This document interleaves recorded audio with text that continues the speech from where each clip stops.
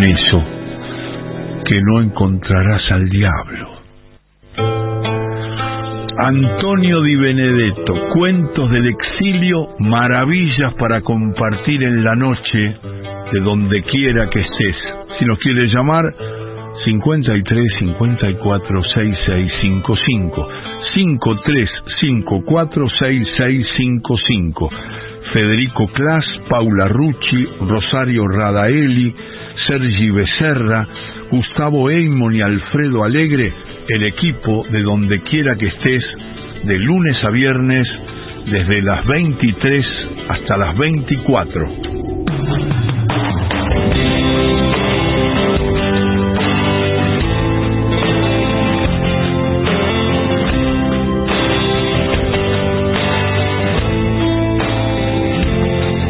Nadie tiene la vida comprada, ni guapos ni feos. Y el que tiene dinero pa' más que tapar agujeros. Aunque sé que en la calle Esperanza se alquilan consuelos, es mejor no tragar agonías mordiendo veneno. Nadie tiene seguro de vida que cubra los sueños, aunque sé que en la calle de al lado se vuelven eternos. A la corte del rey Baltasar le he pedido un deseo. Por vivirla contigo hipoteco mi trozo de cielo. Presenta Maxi Consumo, el supermercado mayorista donde siempre ahorrás algo más. A medianoche, Panorama 750.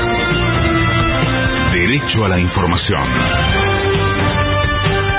Es la hora 09 minutos, la temperatura y sensación térmica 23 grados, una décima, cielo despejado en la ciudad de Buenos Aires, la humedad 72%.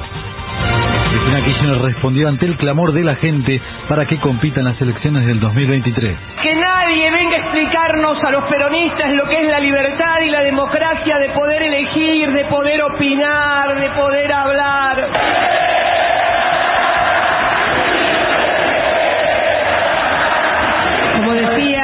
Como decía el general, todo en su medida y armoniosamente.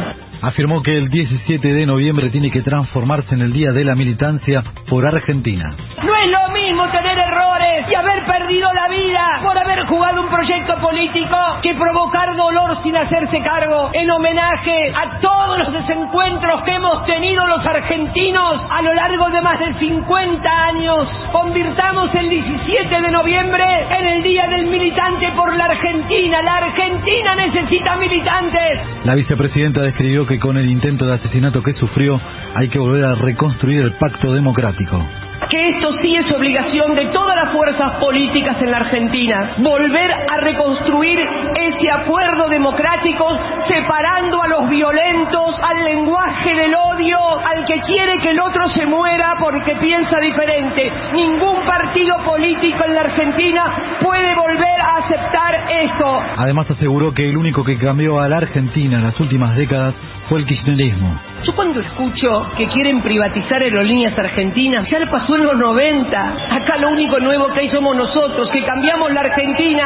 22% de votos de quien fuera mi compañero de vida, que se cargó el país al hombro, aunque el país se lo llevó puesto a él también. Hoy no hay político en la Argentina que no se llene la boca, ni empresario, ni dirigente que no remita a vaca muerta como el futuro.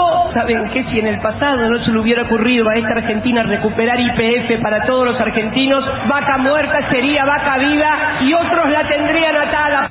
También manifestó que la gente tiene que decidir si quiere volver a ser ese país que logró su gobierno. 3 periodos consecutivos de gobierno donde dejamos a la Argentina con un nivel de endeudamiento bajo, con el mejor salario en dólares de toda Latinoamérica, con el mejor ingreso previsional y cobertura previsional de toda América Latina, con 5 millones de pibes que recibían las computadoras, con millones de viejos y viejas que pudieron jubilarse porque no le habían hecho aportes, con científicos que volvían al país, con una Argentina que lanzaba satélites al aire. Podemos volver a ser las Argentinas porque ya la hicimos. La gente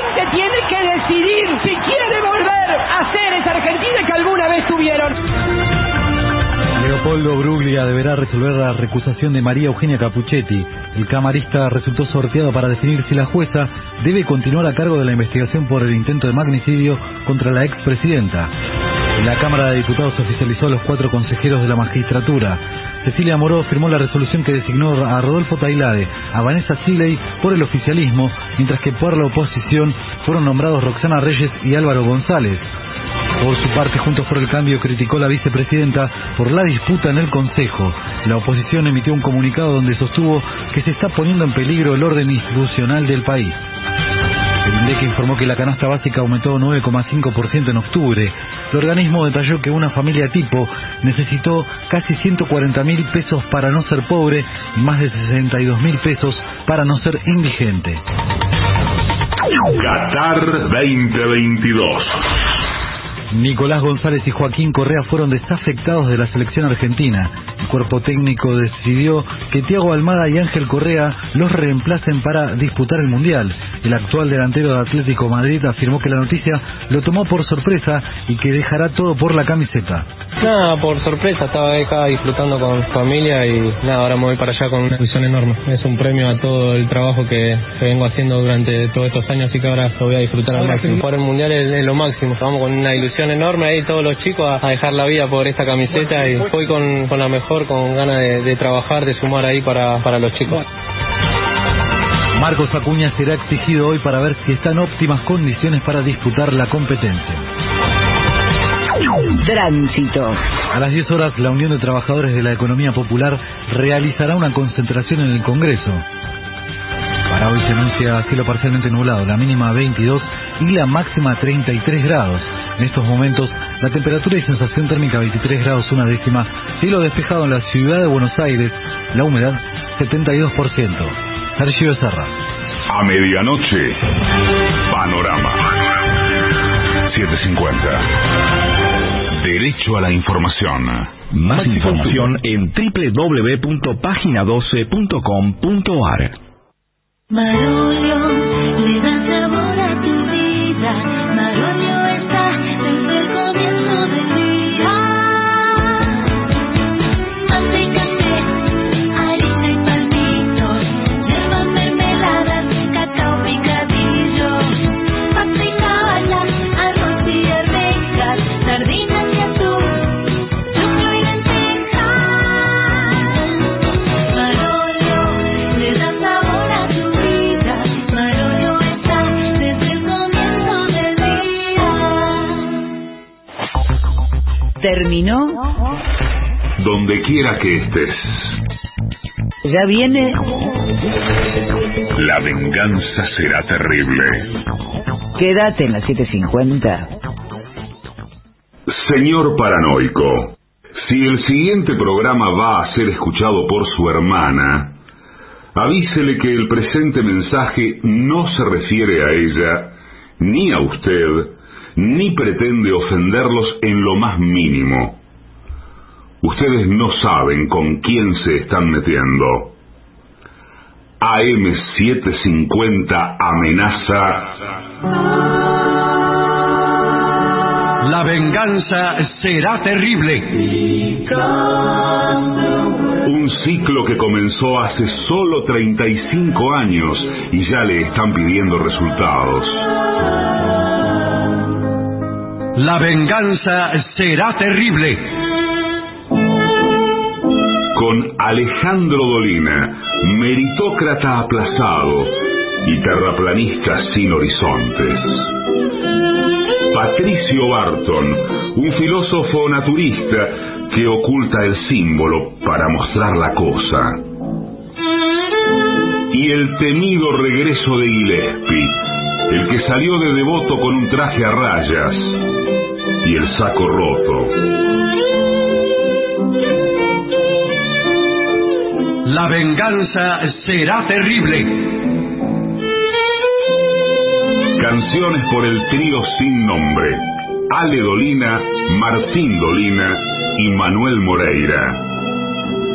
Producción: Maica Iglesias, Eugenia Gorostiza y Lucas Barrantes. Pesquisas literarias: Nicolás Tolcachier. Sonido, Miguel Vincent. La venganza será terrible. Una pléyade de intelectuales, valientes en la provocación, cautos en la controversia y fugitivos en la gresca. Y ya llegan, con la astucia del Tero, gritando en Palermo y poniendo los huevos en la boca, nuestros intérpretes.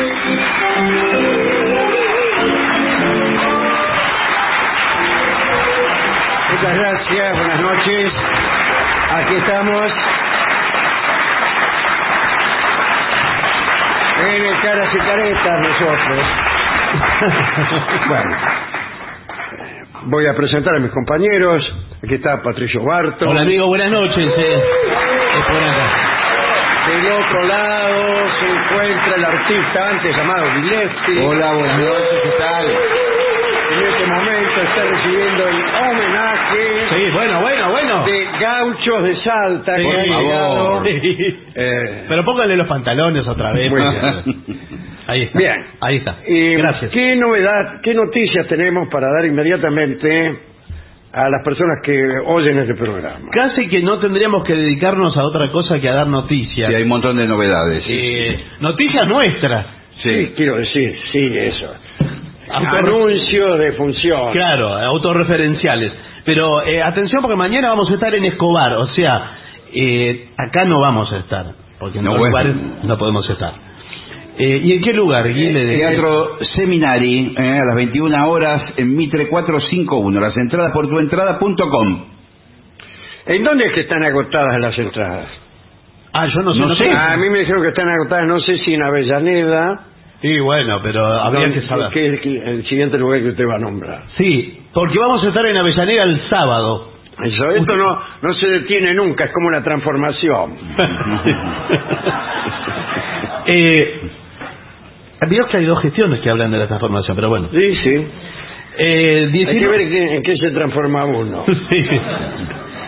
Pero estaremos en Avellaneda este sábado. Ustedes dirán, pero el sábado se está equivocando. No, el sábado. Sí, el sábado 19 de noviembre. Acá hay una señora que dice, si los sábados no hay programa. Bueno, pero nosotros igual. Y hace así con la mano. Sí.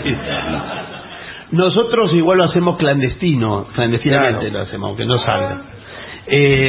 19 de noviembre, que es el sábado, 8:30 en el Teatro Roma vamos a estar. El clásico Teatro Roma de Avellaneda. Muy bien. ¿Y tiene más data, Guile? Sí, porque ya podemos anunciar una fecha en diciembre. Ojo, con esto. El viernes 16 de diciembre en Tigre, a las 20 horas en el Teatro Municipal Pepe Soriano.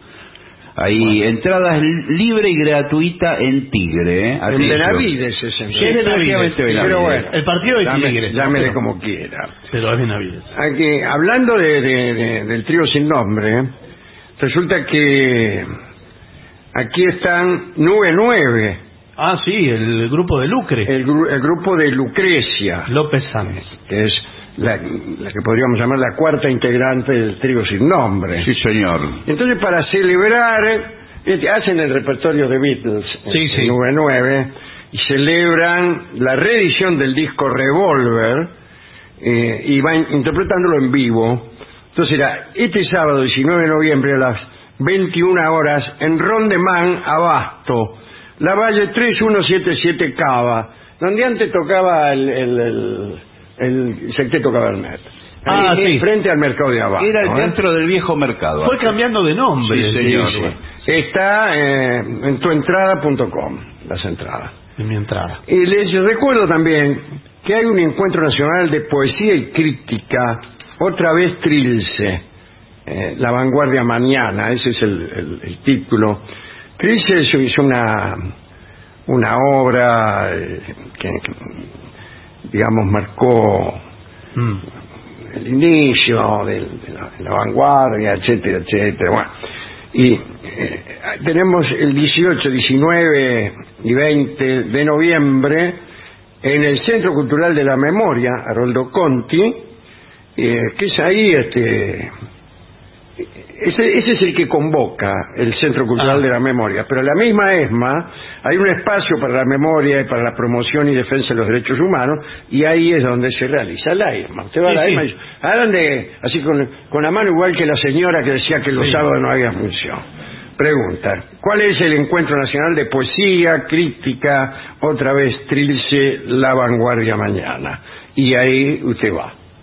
Y se va a encontrar con un montón de poesía, de pensamiento y de todas esas cosas tan poco usuales en el mundo de hoy. Señores, esto es todo lo que teníamos que anunciar. Toda la información. Y ahora vamos directamente, por favor, directamente a un tema.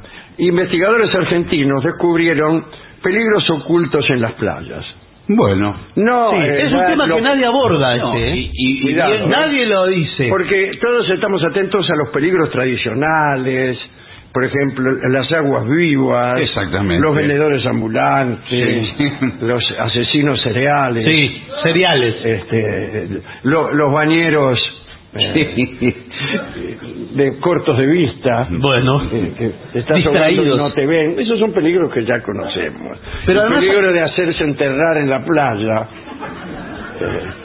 y por ahí queda toda la noche enterrado. Y por ahí sube la marea, y vos estás con la cabecita ahí afuera deseando que no llegue hasta vos.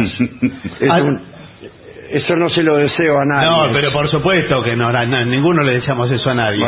Pero además, ¿sabe qué? Yo quiero hacer un acto de valentía, le voy a decir. Sí, tenga cuidado. Eso es la denuncia.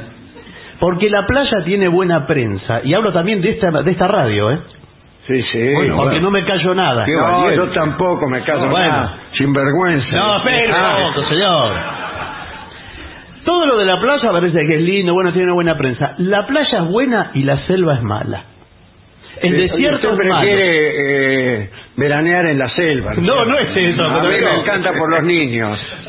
Ahora, cuando se pierden los niños en la selva, todos empiezan a aplaudir, pero como somos muy pocos, no se escucha. Aparte no se escuchan todo el follaje que hay ahí, los aplausos no se escuchan nada. Son aplausos incluso los depredadores. Andan en la selva, dice papa para el loro. Claro, le vienen todos los depredadores. Ahora, siempre la selva es la mala, el desierto es el malo. ¿Y la playa qué? ¿Y la playa qué? Claro. La playa, vamos a ver cuán mala Vamos a ver qué dice. ¿Y el mundial qué? No, ¿qué tiene que ver el mundial? ¿Qué tiene que ver el mundial? Un día en la playa puede ser el pasatiempo idílico de verano. Sin embargo, hay mucho más que enfrentar con respecto a la arena, a las olas, a los caracoles y a la acción de los rayos solares. Hay que estar al tanto de los peligros potenciales, porque de esta manera propendemos a nuestra seguridad y propiciamos experiencias agradables. ¿Está leyendo la Constitución usted? Bueno, bancos de arena. Son los bancos, instituciones en las que uno deposita la arena y después se la devuelven con un poco de ganancia, salvo que en el medio el banco quiebre. En cuyo caso no le devuelven nada. Ese es el banco de arena, el banco que banco de arena fuga capitales.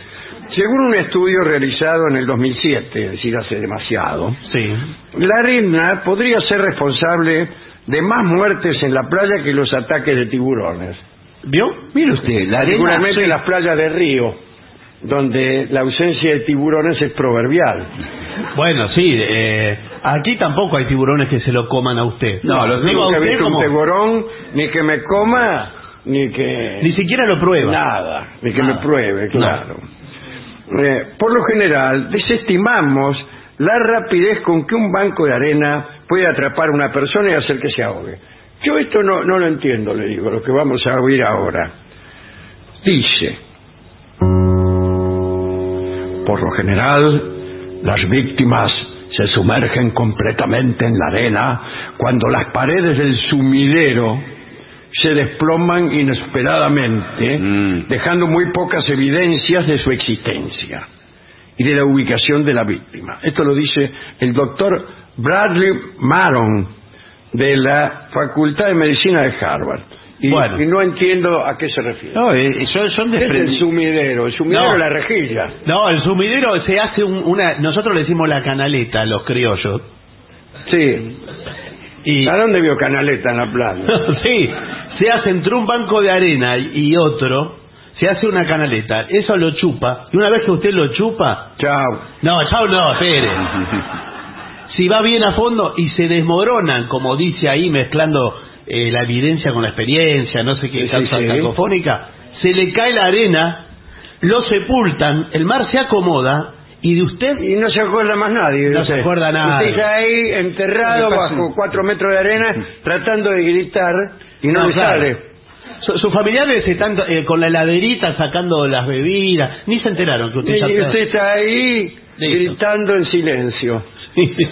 Discúlpeme.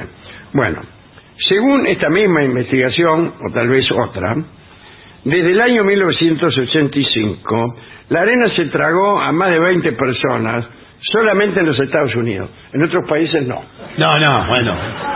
Es donde hay un Qué raro que no hay un número exacto. Más de 20, 21 seguramente. Debe ser. 21, 25, bueno. 43.000. Sí, por eso, más de 20, qué raro. Bueno, lo que pasa es que ahí hay registro. Nosotros no tenemos recursos para tener un tipo en la costa. No solo no combatimos los bancos de arena, sino que ni siquiera podemos contar la cantidad de personas que se traga la tierra. Bueno, claro. Literalmente. Pero aquí estamos advirtiendo de este peligro. Claro, ¿para qué? Para que no vayan. Bueno, no sé si para que vayan a otro lado. Pero hay que tomar precauciones. Vayan a la pileta de Villarroel, señor. Cuando tú construyes castillos de arena o caves un hueco en la playa, mantenga a los niños a distancia de cualquier cavidad que sea más profunda que la altura de la cabeza a la cintura de una persona. Está muy bien escrito. Sí, está. Es difícil de seguir, ¿eh? O sea, donde veas un agujero cuya profundidad sea mayor que la distancia que hay entre la cabeza y la cintura de una persona, por ahora no le vamos a decir cuál. Bueno. Sí. ¿Por qué no le dice torso? Bueno, arena contaminada. Esto es más fácil de entender y más peligroso. La bacteria No, E coli. Es uno de los peligros de la recreación en la playa. Sí. La E. coli es una de las especies principales de bacterias alojadas en el intestino delgado de los mamíferos. Miren donde se van a alojar. Y bueno. ¿Usted dónde se aloja? Preguntan a la E. coli y dice, me alojo, dice, en el intestino delgado de los mamíferos, incluyendo los seres humanos. Los arrabales del cuerpo. Las cepas patogénicas señor, de la E. coli pueden provocar vómitos y diarreas. Discúlpeme. La E. coli sobrevive en la playa e incluso puede aprender a crecer. La E. coli no es que crece, aprende a crecer. Claro, es otra cosa, ¿no? Bueno, y también aprende a reproducirse. Tampoco es que se reproduzca. Aprende. No, aprende. O sea que si quiere se reproduce. La bacteria se aloja, otra vez la palabra alojamiento. Aprende a alojarse. En la arena. Es decir, pasa del intestino delgado de los mamíferos a la arena. Pero esto lo hace cuando esta bacteria queda, discúlpeme, dígalo, dentro de los excrementos de muchos animales, como perros, gatos y aves. Sí, todo divino. Además de los desagües cloacales que contamina la arena. Este era un problema que tenía Mar del Plata, creo que hasta hace algunos años. Lo solucionaron de una forma... Lo hemos solucionado... Sí, de una forma drástica. Sí, constipación total. Bien. Aunque la E. coli es relativamente inofensiva, puede ser indicador de la presencia de otros microbios en la playa, provenientes justamente de esta contaminación fiscal. Sí, no, porque es fiscal. Que puede ser muy peligroso, como el caso de la salmonela. La salmonela, yo me la agarré una vez. No me diga. ¿Y qué? Cuénteles a nuestros soldados. Pero ya lo conté. ¿Qué sintió? Conté toda mi vida. ¿Qué sentiste? ¿Qué sentí? Ni le digo lo que sentí. Bueno. Un dolor tremendo acá. Pero fue con una... Eso viene por el huevo. Acá dice que es por la playa. No, pero... bueno... Me parece que alimentos crudos o alimentos contaminados con... La peor combinación es huevos más playa. Sí. Es la peor combinación. Es la peor combinación. A mí me pasó con los huevos de una tortilla. Que yo decía, no estaba suficientemente cocido, ¿verdad? Claro, pero a mí me gusta babé. Entonces sí, bueno, digo, pero... qué bien está babé casi crudo, cómo me gusta. Y sin saberlo se estaba comiendo un rendimiento de salmonela. Bueno, como la contaminación se produce con frecuencia al ingerir los microbios, lávese a menudo. ¿Cómo? Lávese a menudo. Sí. Las manos. Que puede tocar la arena. Bueno. Toca la arena, se lava las manos. Sí. Pero no se puede estar, no se puede vivir. Yo vengo de vacaciones, señor. Otro peligro que nunca se nombra es la manta a rayas. ¿Cómo también llamada la manta pampa? No, manta rayas. La manta rayas es la manta pampa. Aquella, ¿cómo era esa? Aquella mantita pampa, que pa' una fiesta me diste. La envidia me la han robado y es por eso que ando triste. ¿Tiene que ver con eso o no? No tiene que ver con eso. No, acá me informan con gestos que se trata de un bicho. Ese era el gesto de Muchas personas creen que los tiburones son la mayor amenaza submarina, pero no. El mayor peligro lo constituyen las mantas a rayas. No diga las mantarrayas. Sí. Y no se trata de que estos animales sean depredadores en busca de aterrorizar a los seres humanos, no. ¿Y de qué se trata? No lo sé. En realidad son criaturas dóciles. Son primos de los escualos. Sí, señor. ¿Qué son los escualos? Los escualos son los tiburones. Los tiburones, pero más chatas. Es la misma textura, es como 5 de queso. Sí. Por los escualos parecen los parientes de un lugar, no sé, que viven en... suelen enterrarse bajo la arena en aguas cálidas costeras. Esto les impide ser vistas por los bañistas. Claro. Que pueden pisarlas accidentalmente y provocar su ataque. Claro, porque la mantarraya es dócil, pero si la pisás, te ataca. Sí. Y tiene un aguijón de este tamaño. ¿Así? Así. Y bueno, y es venenoso. Y lo tienen en el extremo de la cola. Y este veneno, ¿cuál? Puede provocar dolor e irritación, aunque no causan la muerte. Bueno. ¿Y entonces para qué lo leemos, señor? Es una pavada. No importa. A menos que la persona afectada ya... O sea alérgica. Sí, alérgica a la raya. Sí, pero hablemos un poco. Hay mucha gente. Hablemos de cantidades. Bueno. Porque ¿de cuántas rayas puede haber en una...? No, pero si usted, por ejemplo, es una persona con mala suerte, vio que hay. Sí. Hay personas que no ganan la lotería todos los meses. Bueno, y se mete al mar y va pisando, chapotea y pisa 1, 2, 3, 4 seguidas. 5, 6, más 10. ¿Lo picaron 10 veces seguidas? Sí. Chau. ¿Chau qué? Estoy saludando al señor director de recursos humanos. No, pero estamos en un informe. Me parece que eso no sé si lo mata, pero si no lo mata le da más vida. Por ahí, ¿no? Bueno, lo aconsejable es arrastrar los pies. Caminar así, arrastrando los fanguses en la arena y dar pasos largos para alertar a las mantarrayas y darle tiempo a que se alejen. Claro. Y para que no se sientan atacadas. Está muy bien eso. Igual si usted arrastra mucho, se le va metiendo arena entre las uñas de los pies. Se va enterrando en realidad dentro de la arena. Y bueno, claro, se entierra. Cuidado, la arena está muy contaminada. Y le viene todo eso. Y claro. usted se le mete abajo de las uñas de los pies y de ahí al corazón es un paso. Bueno, no sé si es un paso, pero se puede agarrar la E. coli, esta famosa. La E. coli. Si antes no cayó en un banco de arena que se lo trague. Se lo tragó como... Las medusas.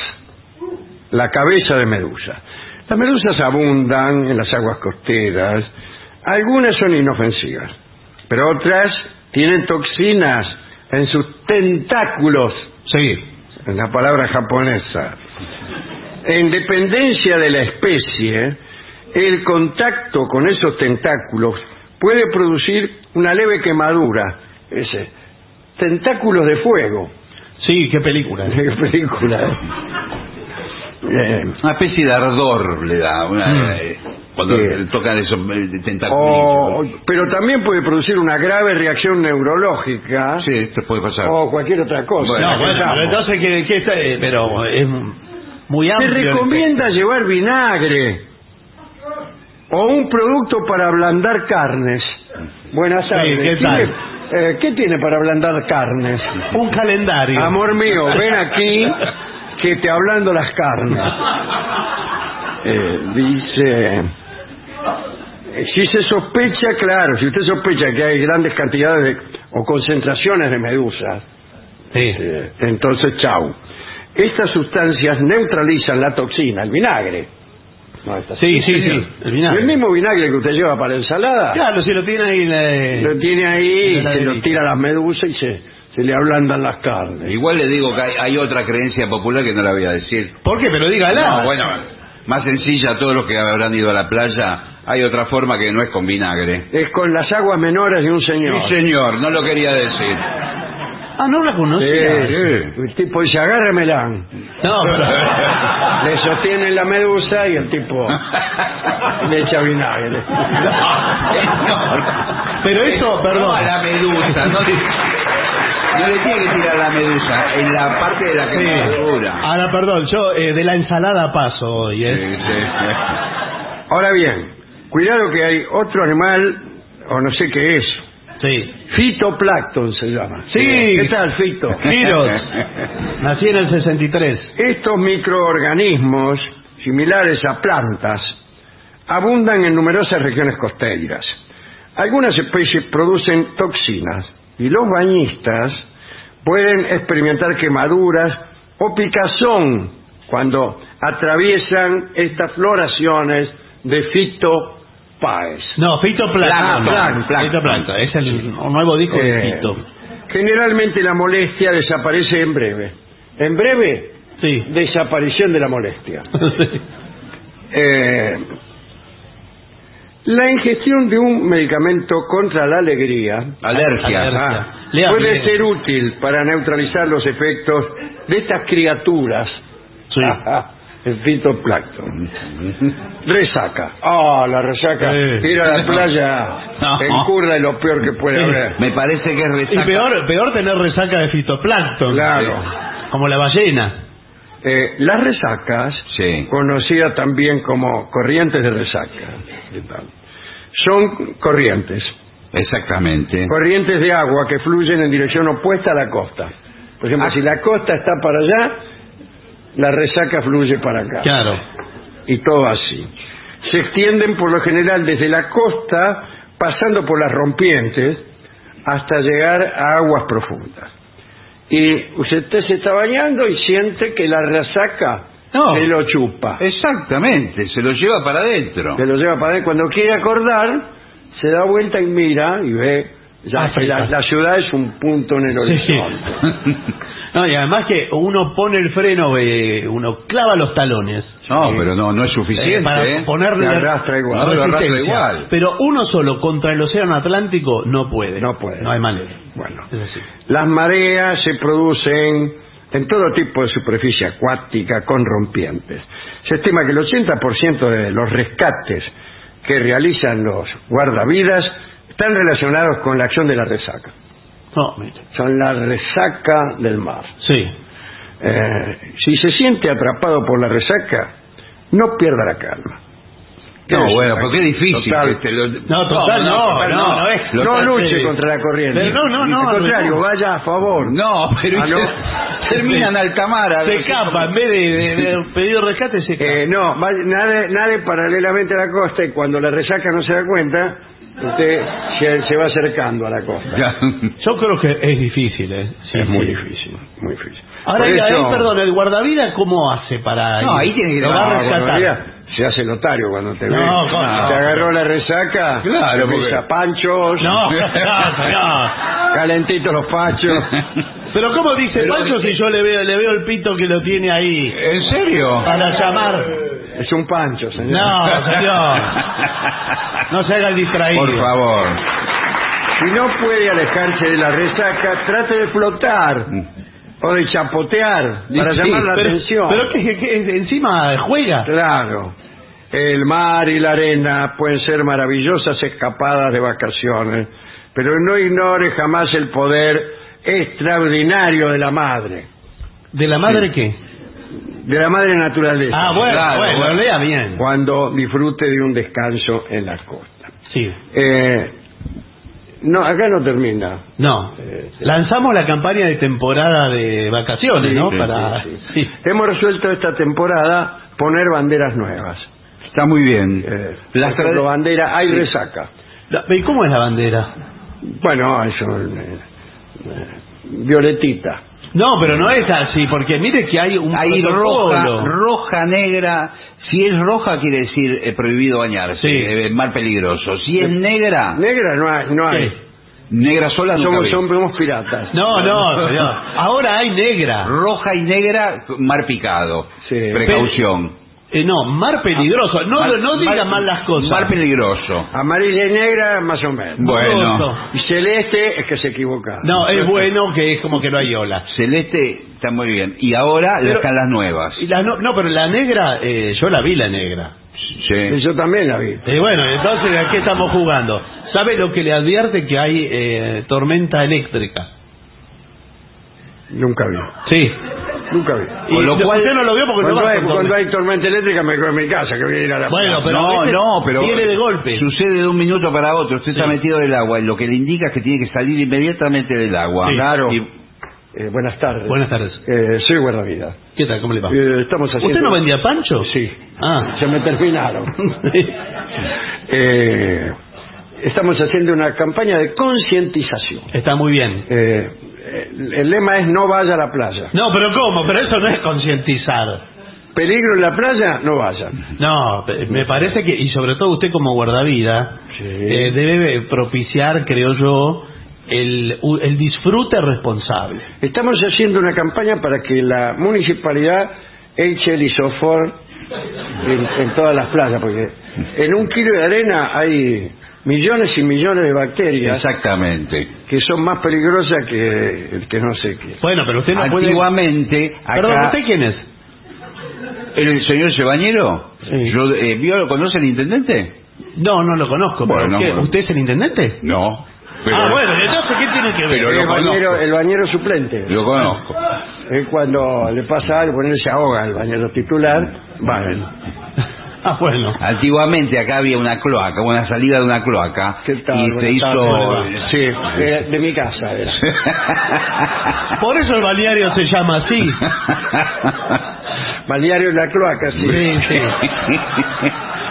Lindo nombre, atrae muchos turistas. Se pone lindo al atardecer, no sabe cómo se pone eso.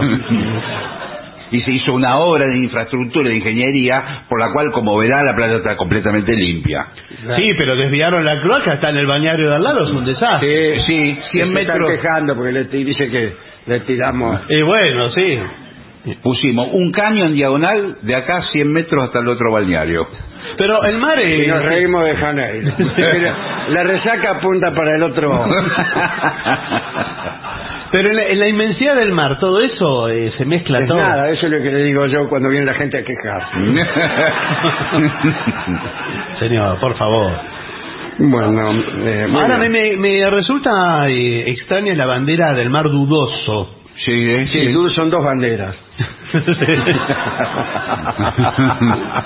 Porque si en una emergencia uno necesita una certeza, ¿no? ¿Qué es el mar dudoso? Y dudoso, en realidad no es el mar que está dudoso, sino el banderillero. Claro, el tipo. Después tenemos otras banderas, también aprovechamos las banderas de distintas naciones. Tenemos una que es tormenta de arena. Pasa una vez cada 100 años. Ah, bueno, y no la usaron nunca. Nunca. No, hasta ahora brillante. Bueno, y después ponemos la bandera de Japón. ¿Por qué de Japón? Bueno, como homenaje al pueblo japonés. Pero no confunde a los bañistas esto. Sí, claro. Y bueno, y entonces... Siempre que uno hace un homenaje al pueblo japonés, los bañistas se confunden. No, pero sea cual fuera, así pasa fuera. en todo el mundo. No, pero así fuera la bandera de Portugal. La bandera de Portugal. Yo creo que se confunden los bañistas.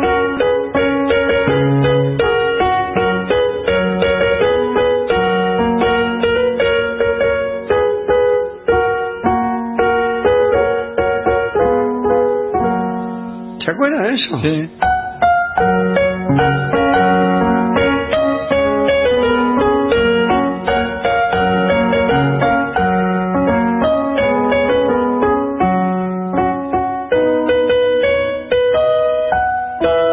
Ahí va.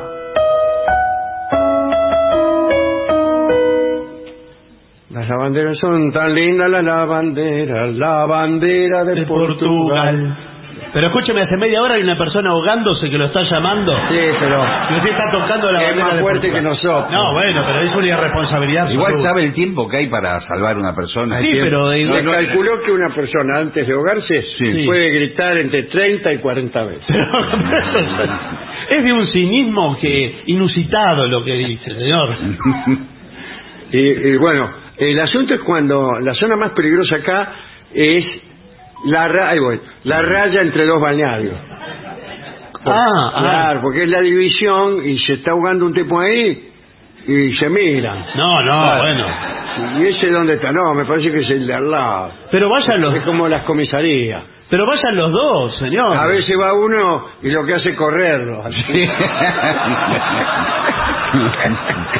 Lo tira la General Paz.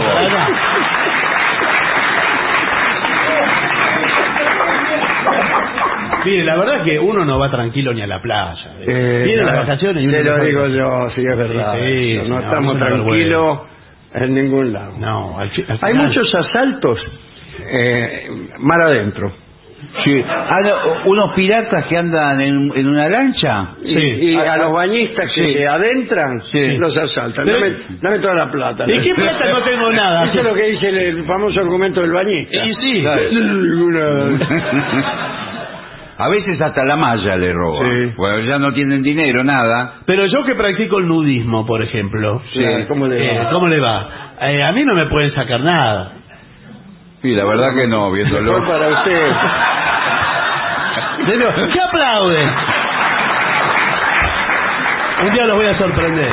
Bueno, amigas, amigos, vamos a ver cuál es la respuesta del público ante esta alarmante información que hemos difundido. Bueno, mensajes que han llegado al WhatsApp de La Venganza, que es 1165855580.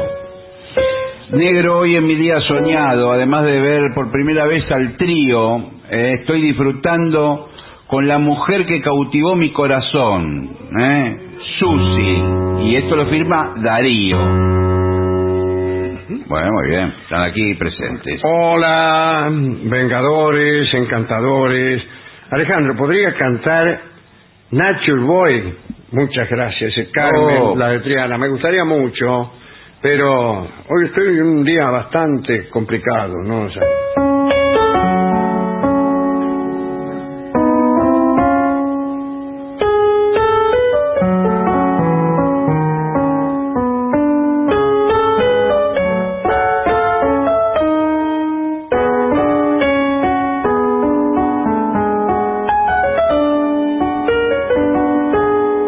es linda, ¿eh? Hermoso. Bueno, dale.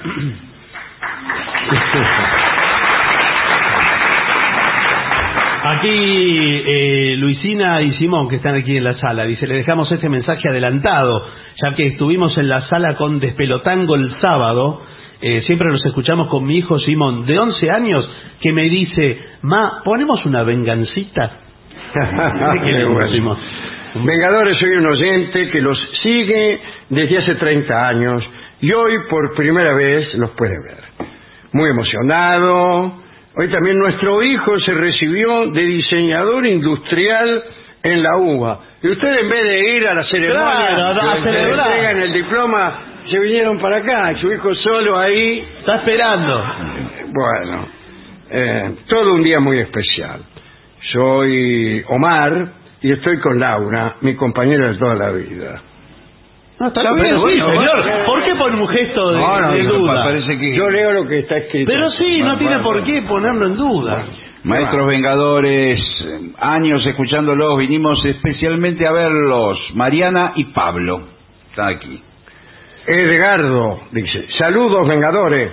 Soy un caserino de Villa Pineral que vive en el Calafate. Los esperamos con ansias por aquellos pagos. No se sabe si en Villa Pineral, en la calle Ángel Pini o en el Calafate, el nombre de cuyas calles desconozco prolijamente. Bueno, firma Edgardo, está con el amigo Carly. ¿Carly es de Casero también? No. ¿Los dos son de Casero? Muy bien. Parece mentira. Sí. Parece mentira, ¿cómo? ¿Y eran socios del Pineral o no? No. Ahí vamos mejor. ¿Por qué? Porque había cierta pica entre el Club Pineral y el 9 de julio. En realidad el Club Pineral no está en Villa Pineral, está mucho más acá. Quiero decir, si uno se pone en el Club 9 de julio, está cerca de la estación Caserío. Villa Pineral está más lejos por allá. Es lindo, sí va. Bueno, un cariño a toda la gente de Casero. Me cuesta decir caserino. Yo viví 50 años en Casero y nunca oí esa palabra. Es raro. Pero es muy de las revistas que hay de los pueblos. Sí, las revistas de... Sí, el diario Caseros local. y su gente. Pues. Exacto, el diario local también. Claro. ¿Qué más? Emiliano de San Miguel dice: trabajo en un sanatorio privado de San Martín. Buenas tardes, ¿qué tal?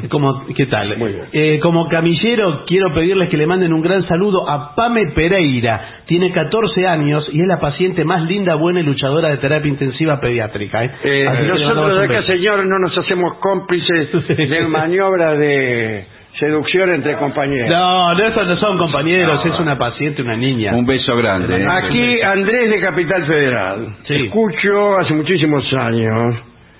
Creo que compartí 22 años con ustedes.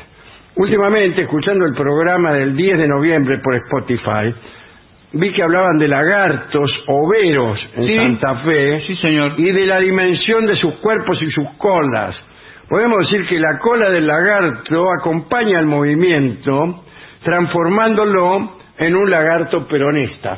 Acompaña el movimiento. Bueno.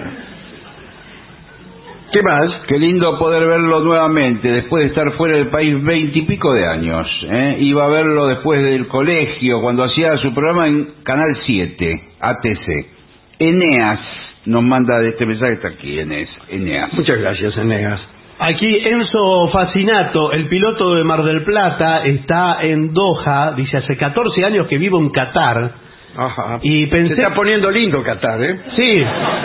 Dice: pensé que vendrían por aquí con las cosas del Mundial, sobre todo La Venganza, que es un programa futbolero. Estoy decepcionado. A ver si me baten el hotel donde está Víctor Hugo. Así hago un guardia. gusto enorme de visitarlo. El hotel es un hotel un poco alejado del Pero, centro. ¿dónde está? En las 4 medialunas. No. Porque lo quiere ir a importunar. Sí, a importunar a Víctor Hugo. Después dice que él se postula como enviado cronista del Mundial de La Venganza Será Terrible. Si aceptamos, sí, claro. Él va a cubrir todo para nosotros. Hola, soy Roberto Maidana, desde Crans-Montana, Suiza. Dolina tiene razón. En Suiza se vive bien siempre que seamos individualistas. También me pasó en Inglaterra que una amiga se fracturó un brazo, estuvo 20 minutos en el suelo y nadie paró a ayudarla. ¿Cuándo se pone de moda el humanismo? Salud. No me haga caso. Esas son cosas que uno cuenta por contar algo, pero por ahí hay centenares, incluso 2 o 3 centenares de suizos que sí son humanistas. Yo los estoy pasando por alto. Hola muchachos, ahora que estuvieron en Vierma, recuerdo un acto público donde participaba un contingente de dicha ciudad y al momento de nombrarlo el presentador dijo: bienvenidos los vietnamitas. Bueno, acá dijimos. Sí. Yo estaba convencido de que íbamos al río Mekong. No. Sí. Carmen, la de Triana, le escribe a Barton, dice ¿Qué tal? que Patricio diga imbéciles con toda la furia. ¡Imbéciles! A todos. Acá Francisco de Montevideo dice: he notado que Dolina hace un giro lingüístico gracioso cuando, por ejemplo, dice perfecto en lugar de perfecto. Dice: soy estudiante de lingüística. Claro. Y el fenómeno lingüístico se llama metatesis o asimilación. Bueno. Dependiendo de algunos factores que no vienen al caso. Dice: un abrazo para todos. ¿Por qué trompetista debería empezar? Dice Cristian. ¿A qué? Se dirige a usted. Claro, ¿empezar a qué? ¿A qué? ¿A qué empiece? ¿Se trata de escucharlos? Claro, de expulsarlos? Etcétera.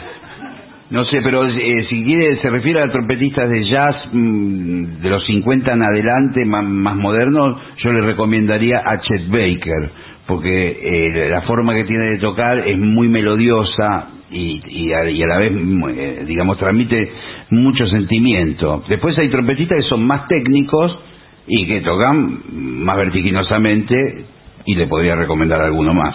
Mike Davis, por ejemplo. Muy bien. Muy bien. Dicen que a Dolina le queda muy bien el tango Rubí. Qué raro, nunca lo canto.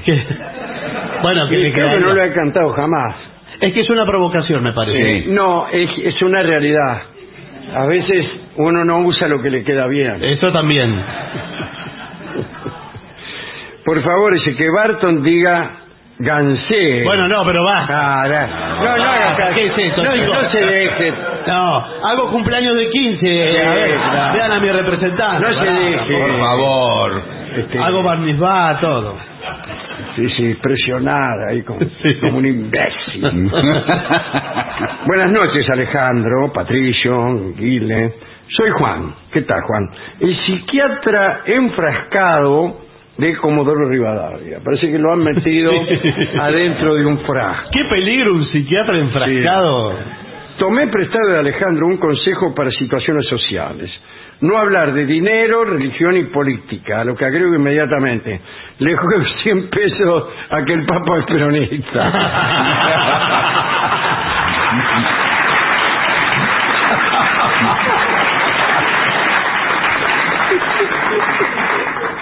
Fuerte abrazo patagónico, estupenda gracia. ¿Qué más? Belén Rouco le pide no placé. No placé. Le queda muy bien no placé. Sí. Le queda muy bien. Como Rubí. Sí. Es lindo el tango pero no para hoy ponerle. Entonces, le digo para que sepan cuál es. Es este, creo. Mirando tu performance. Este. Bueno. Si quiere lo canto un poco más bajo. Un poquito más. Mirando tu performance del hipódromo platense, nunca al marcador llegaste, siempre fuiste no placer. Te quedaste en la largada, te pecharon en el codo. Eso dijo la gilada y por eso te compré. Es alguien que le canta a una que no gana nunca.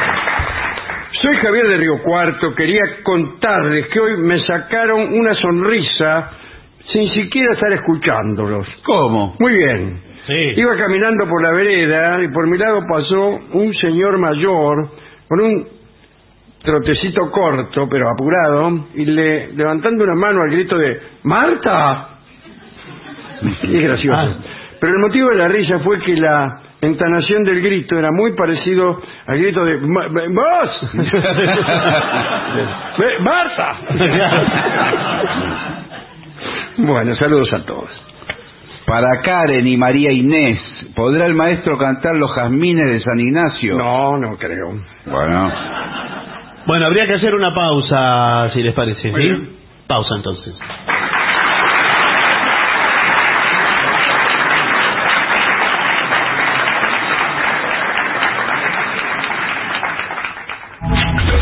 Lo mejor de la 750 ahora también en Spotify. La 750 en versión podcast, para que la escuches cuando quieras. 750. Lo mejor de la 750 en Spotify. Dale play.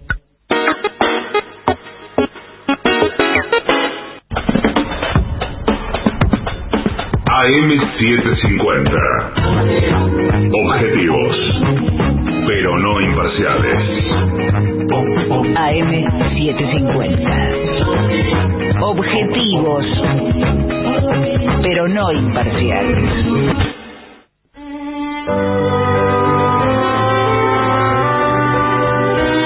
Continuamos en La Venganza Será Terrible. Estamos en Buenos Aires, en el Caras y Caretas. Recuerden que mañana no estaremos aquí porque nos presentaremos con La Venganza en Escobar, en el Teatro Seminari. Así que los esperamos allí. Tenemos una charla muy linda hoy acerca de Pablo Picasso, de quien solo hemos contado anécdotas, pero no hemos hecho nunca una charla completa acerca de él. Picasso fue quizá el artista más inquieto, más experimental y también más productivo que haya existido. Nació en Málaga, en la costa mediterránea de Andalucía, el 25 de octubre de 1881. Según el registro civil, su nombre está compuesto por 23 palabras. Las voy a leer. A ver. Se llamaba Pablo Diego José Francisco de Paula Juan Nepomuceno María de los Remedios Cipriano de la Santísima Trinidad Martín Patricio Clito Ruiz y Picasso. Miren. Me llamo Nazario Eloy Cararampio Timoteo, ¿se acuerdan?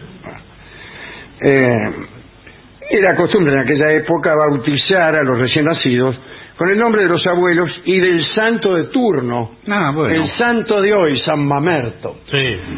Su padre era profesor de arte y artista especializado en pájaros, pero también fascinado por la tauromaquia. La familia se mudó. Primero fueron a Coruña, y en Galicia, y luego a Barcelona. Su papá, que también era su maestro, le enseñó hasta que Picasso tuvo 14 años. Y después lo mandó un tiempito a La Lonja, una excelente escuela de bellas artes de Barcelona. Pero él era esencialmente autodidacta, independiente, incluso educado más que en las escuelas, en los concurridos burdeles de la ciudad. Según dice Paul Johnson, que lo odia, era un pequeño pero fuertemente construido monstruo de asegurado egoísmo. Bueno, fue muy habilidoso desde niño. A los 13 años ya había mostrado algunas obras en una exposición. A los 9 terminó su primer cuadro, que era un homenaje a la tauromaquia, y la madera sobre la que pintó ese cuadro era la tapa de una caja de puros. Y desde esa misma edad se mantuvo atento al mercado. Vendió dibujos desde los 9. Y aunque su producción fue prodigiosa, nunca tuvo problemas para comercializarla. Y puede ser que haya sido el artista más productivo de la historia. Pero todo tenía que hacerse a máxima velocidad. Picasso era incapaz de dedicar cuidado, esfuerzo, tiempo a una obra de arte. Rápido era. Era rápido. Vertiginoso. Allá por 1900 producía una pintura todas las mañanas. Y después a la tarde hacía otras cosas. El número de sus creaciones supera los 30.000. Es mucho, ¿eh?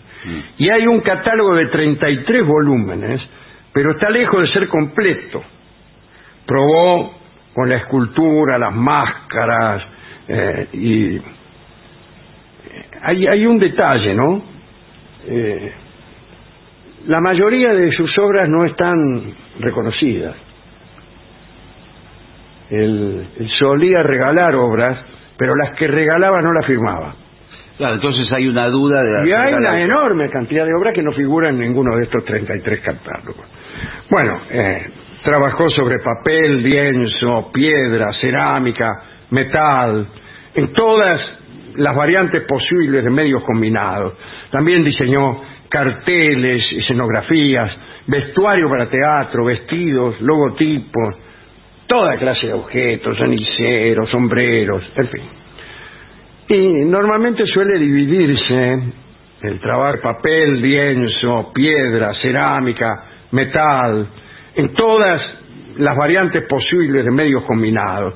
También diseñó carteles, escenografías, vestuario para teatro, vestidos, logotipos, toda clase de objetos, ceniceros, sombreros, en fin. Y normalmente suele dividirse el trabajo en varios periodos cronológicos, una fase breve, de colores grises, oscuros, y ahí, en ese periodo breve, de 1907 a 1909, pintó una de las más famosas obras suyas, que fue Le Demoiselle d'Avignon, uno de los más influyentes trabajos. Después viene la cuarta frase. Ay, ¿por qué digo frase? Por fase. La cuarta fase, que es el cubismo. Él y un tipo amigo que se llamaba George Braque. ¿Otro pintor? Claro, sí, pintor, escultor también. Utilizaron un trabajo de Cézanne para desarmar objetos y volverlos a armar con bloques y líneas. El objetivo, decían, era alcanzar mayor solidez y mayor realismo, más realismo todavía que la mera representación, ¿no? Después vino, hay varios cubismos, está el cubismo analítico, el cubismo hermético, en fin, ¿no? Y después viene el neoclasicismo, y ahí fue un periodo feliz para él, porque justo nació su hijo Paul y lo inspiró para realizar varias pinturas. Después se hizo surrealista, aunque nunca del todo, ¿no? Fue expresionista y ahí muy golpeado en el 37, del 37 al 47, así que tomó la Guerra Civil Española y la guerra mundial. Y ahí transmite muchas situaciones dramáticas, dolorosas. Ahí está la mujer llorando, y la pintura más famosa, que es el Guernica, fue pintada en esa época. Y después viene el periodo Valory, y en su última etapa, la que llaman última etapa, que empezó a copiar a los grandes genios, a copiarlos, a hacer... a versionarlos. Pero a versionarlos. De forma explícita, diciendo esto lo voy a pintar. Sí, claro. Hay, por ejemplo, 50 versiones de las Meninas, claro, el famoso cuadro de Velázquez. Están casi todas ahí en el Museo Picasso en Barcelona. Hemos estado ahí con Rolón. Sí. Y ahí están también los estudios previos de la famosa paloma. Las palomas, con 800.000 palomas. Sí. El éxito extraordinario de Picasso se explica por una cantidad de factores. Le llevó mucho tiempo alfabetizarse, y era un hombre grande antes de que pudiera comunicarse en francés, vivía en Francia, ¿no? Si bien el cerebro del artista no era académico, sí era poderoso y podía pensar visualmente con mucha claridad y mucha astucia. Y también tenía, sigue diciendo Paul Johnson, que lo odia, una gran capacidad para provocar y para explotar tanto a hombres como a mujeres. Tenía un atractivo sexual siendo joven, siendo viejo quizá también. Y era irresistible tanto con las mujeres como con los hombres. Y según Johnson, le faltaban dos cosas: la capacidad de distinguir entre la verdad, lo verdadero y lo falso, y la capacidad de distinguir entre lo bueno y lo malo. En su universo, sigue diciendo Johnson, mientras le sale espuma por la boca, solo había lugar para Picasso y para sus necesidades, sus intereses y sus ambiciones. Todos los que lo ayudaron, como Apollinaire, Stein y muchos otros pintores, fueron traicionados o castigados por su lengua venenosa. La actitud de Picasso hacia las mujeres era aterrorizante. Las necesitaba y las utilizaba para su trabajo y placer. Según sus dichos, las mujeres estaban divididas entre diosas y felpudos. Y su objetivo era transformar a la diosa en felpudo. Era posesivo y dejaba a las mujeres cuando se le ocurrían. Pero si lo abandonaban a él, era traición. Una vez le dijo a Gillot: preferiría ver morir a una mujer antes que verla feliz con otro. Se lo escuchaba decir sobre sí mismo repetidamente: soy Dios, soy Dios. Por favor. A Dora Maar, una de sus amantes, la dejó tirada en el piso inconsciente. Su lectura preferida era el Marqués de Sade y creaba situaciones en las cuales sus enamoradas peleaban entre sí. En una ocasión, Dora Maar y Marie-Thérèse Walter se golpearon mientras Picasso seguía pintando, lo más tranquilo, y él había iniciado la pelea. Y lo que estaba pintando era el Guernica. Era mezquino con sus compañeras y le gustaba mantenerlas dependientes de él. La mayoría de las chicas se fue más pobre que cuando él las conoció. Y como dije antes, les regalaba dibujos o pinturas, pero no las firmaba para que no la pudieran vender. Bravo. Paul Johnson dice que cuando Picasso se dio cuenta de que su potencia sexual se había marchitado, le dijo amargamente a su hijo Claude: soy viejo y tú eres joven, desearía que estuvieras muerto. Todo muy lindo, ¿no? Pero otro amigo nuestro lo ha querido mucho, Picasso. Ah, bueno, a ver. Horacio Ferrer escribió un libro que se llama 1000 versos para Picasso. A mi modesto juicio son los mejores versos de Horacio. Y vale la pena también leerlo. Cuando estaba por morir, estaba viviendo con su segunda esposa, por más que segunda esposa no quiere decir la segunda mujer en tu vida, tuvo un montón.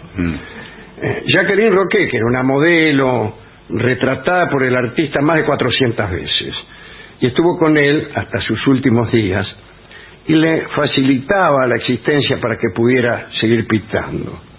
El mismo día de su muerte le pedía a Jacqueline pinceles y papel, y ella había hecho instalar un ascensor en la casa para que Picasso pudiera ir desde la planta baja al primer piso sin esfuerzo físico que pudiera afectar su corazón.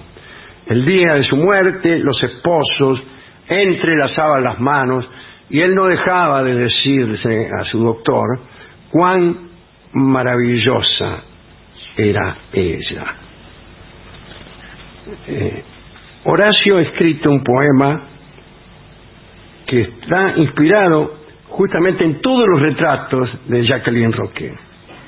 Y dice así: con húmedos dedos de cielo y de plegarias, y en unción de última pasión de la vida, sueño tu escultura con dolor y pan.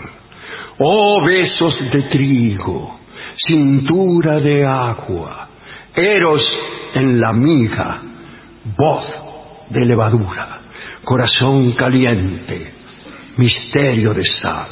Bendita tú eres, sabor de alma antigua, blancura de fe, milagro y harina, Jacqueline querida, Jacqueline Roquet. Esa hermosa poesía escribió Horacio, dedicada a la última de las compañeras de Picasso. Picasso murió de edema pulmonar a los 91 años, ¿no? En Mougins, en Francia.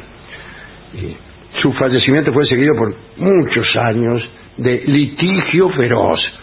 María Teresa Orcó, la viuda esta, Jacqueline, se pegó un tiro algunos años después de la muerte del artista. Su hijo mayor murió a causa del alcoholismo. Picasso era ateo, pero estaba paralizado por las supersticiones. Por ejemplo, tenía su propio peluquero para que nadie pudiera recoger recortes de su cabello y hacerle un hechizo, ¿no? Y lo que sí hay que decir es que si se borrara su presencia de la historia del arte en el siglo XX, quedaría un agujero inmenso. Tenía celos de los demás pintores, podía entrar en litigio con los críticos, especialmente aquellos que citaban su habitual reconocimiento. Él mismo había dicho: no soy nada más que un payaso. Y Horacio Ferrer escribió un tango que vamos a escuchar ahora, que se llama Soy un circo, en donde no deja de nombrar a su Picasso. Escucharemos entonces a Horacio, que recita y canturrea, acompañado por el piano del otro autor del tango, que es Héctor Stamponi. Soy un circo. Damas y caballeros, música, maestro. Soy un payaso que no pintó Picasso y Sarrazani, el gran Tiani jamás vieron. No tengo traje de volado, ni rataplán, ni galerita, ni botonazo de fulgurante, ni regadera. Sé solo un chiste mediocre, y mejor no lo supiera. Mi vida. Soy un payaso y si hace falta soy el oso, el Tony, el pony, el acomodador, el director de pista y el tragafuegos. ¿Por qué soy un circo entero? Porque vos estás tan triste, amigo del alma. Hoy soy un circo, hermano mío, soy un circo. Seca tu llanto en la melena del león. Después vestite con mi frac de pajaritos, que el Quijote y Buster Keaton nos esperan en el hall. En mi circo todo está color relincho. Colgan los cuernos de la luna tu rencor. Si un gran bolsillo de payaso es el destino, vos entrá que yo te pinto de aspirina el machucón. También la ternura de un bello fracaso redimen la tragedia griega de vivir.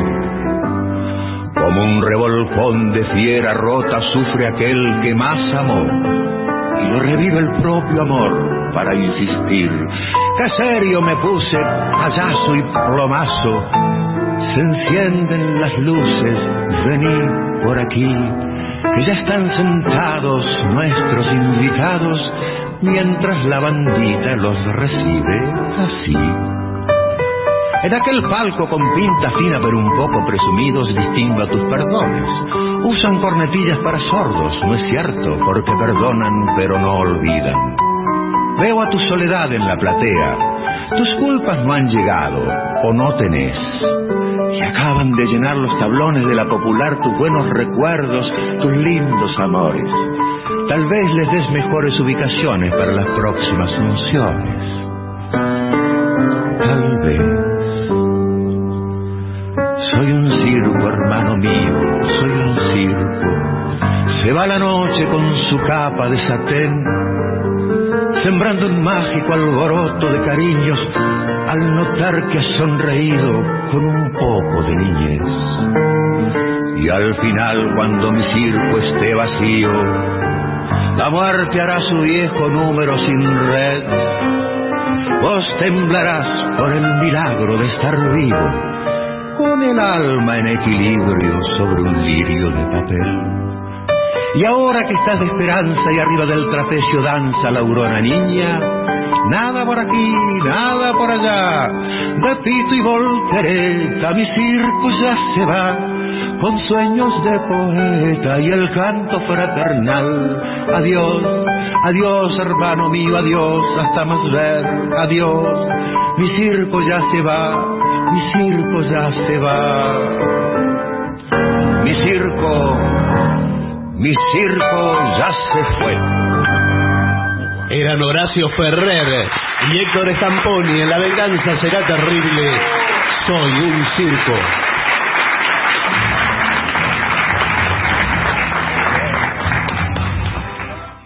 ADUNLAM, la Asociación de los Docentes de la Universidad Nacional de La Matanza. Una organización creada con un solo y claro compromiso: defender la Universidad Nacional, pública, gratuita y de calidad.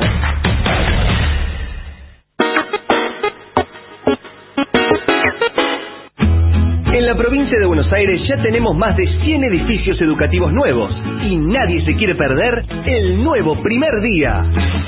100 nuevos primeros días, 100 nuevos edificios educativos. La educación como prioridad, con obras que transforman. Gobierno de la provincia de Buenos Aires. AM750. Objetivos, Objetivos, pero no imparciales. pero no imparciales. AM750. Objetivos, pero no imparciales.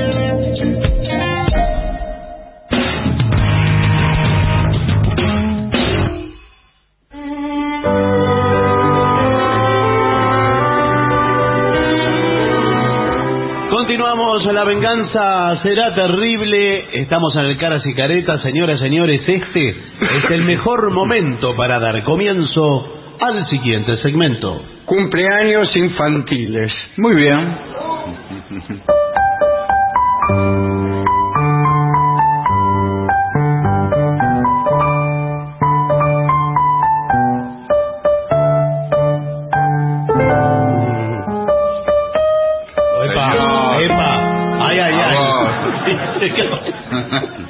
Se va cayendo, se va desvaneciendo.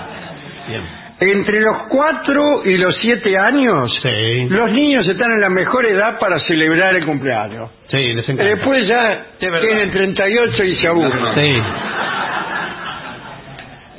Son lo suficientemente mayores para participar en muchos juegos y aún no se han cansado de sacudir. Sí, ¿qué? ¿Cómo? No, de acudir, de acudir a las múltiples invitaciones que reciben a lo largo del año.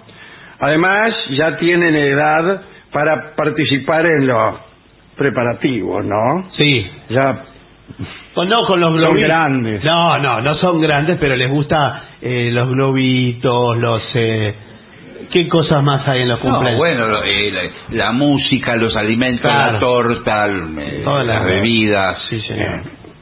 Entonces, vamos a ver cuáles son las ideas.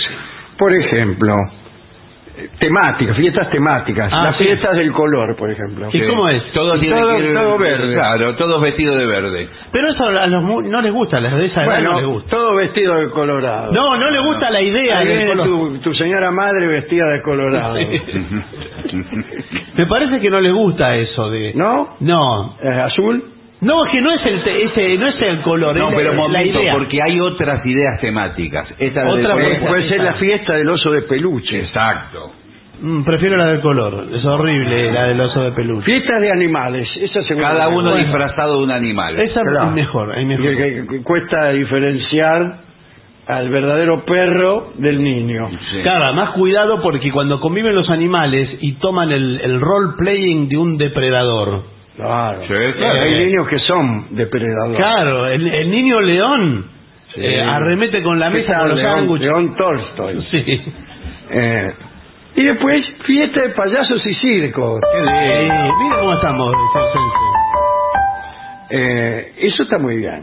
Yo creo que los niños le tienen miedo a los payasos, Sí, a los más paya- que a los leones. A los No, payasos sí, cada pues. vez más. Y hay una cantidad de series y de dibujitos animados que tienen a los payasos como el villano de la serie. Por eso, le Bueno. metieron eso en la cabeza. Bueno, Claro. Y el payaso es En bueno. cambio, no, por ejemplo, bueno, no importa. Sí. Hazte con una lista de juegos y tenlo todo preparado. Disculpa que te tutee. Sí. Eres la animadora de la fiesta. ¿Quién eres? Y la animadora de la Una fiesta. madre. Sí, o una y- profesional. Y no puedes improvisar.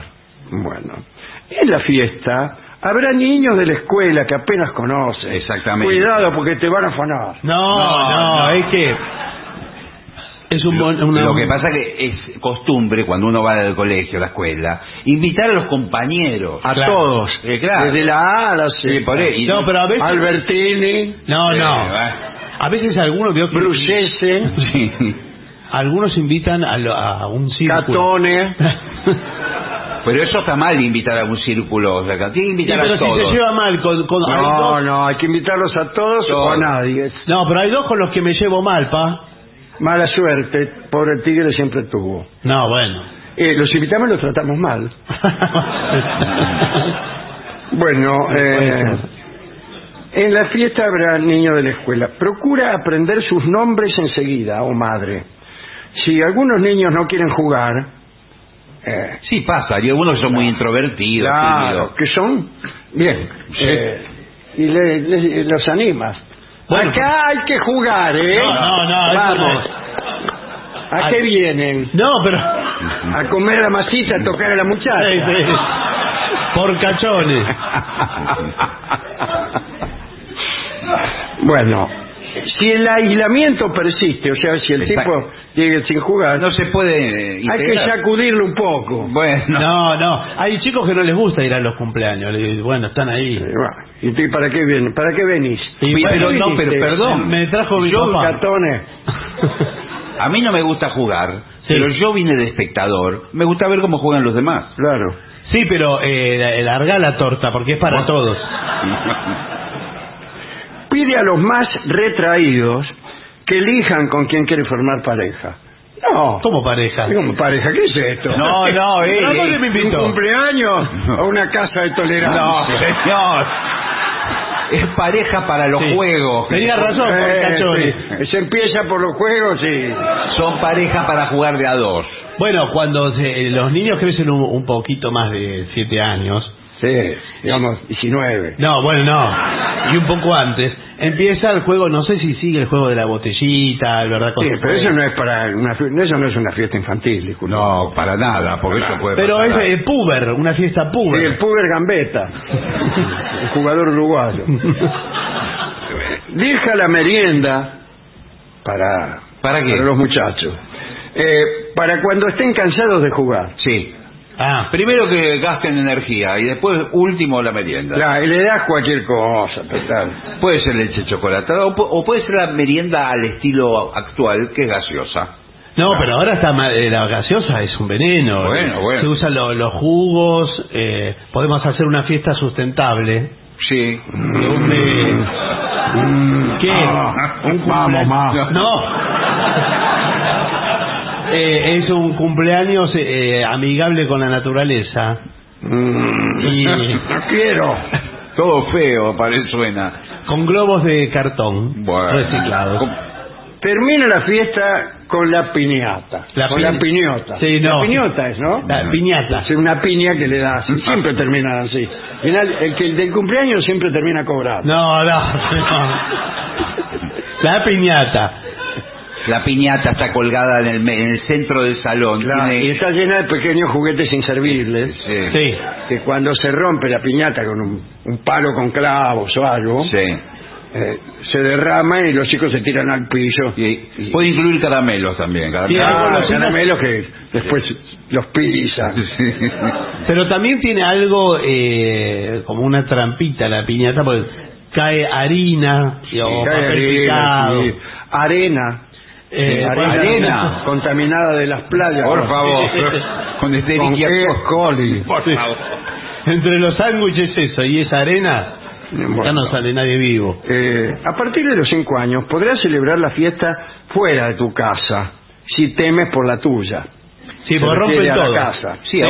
Sí, claro. Rompen todo. Le digo que ahora alquilan casa. Agarran todo. Bueno, en todos los barrios hay una casa de alquiler para cumpleaños. Sí, casa de alquiler no se llama. Se llama el pelotero o salón infantil. Bueno, o se puede hacer también en centros recreativos, en museos, dice que sí, en el Museo de Luján podemos hacerlo. Y los chicos pueden jugar. Se tiran en la momia. En la cama de Rivadavia. No. Se suben arriba a un dinosaurio. No se puede tocar esto, Claro. No es para tocar. Otra solución es contratar payasos. Sí. Sí, bueno, claro, animadores, esto se usa bastante ahora. No, en vez de invitados. No. No, para los invitados, un show. Bueno, ideas para tortas. Eso sí. Eso sí. Para las princesitas de la casa. ¿Quiénes son? La tía. Sí. ¿Tu niña ama los cuentos de princesas? Sí. Está leyendo Memorias de una princesa. No, señor, por favor. Esta torta es perfecta para ella. ¿Cuál?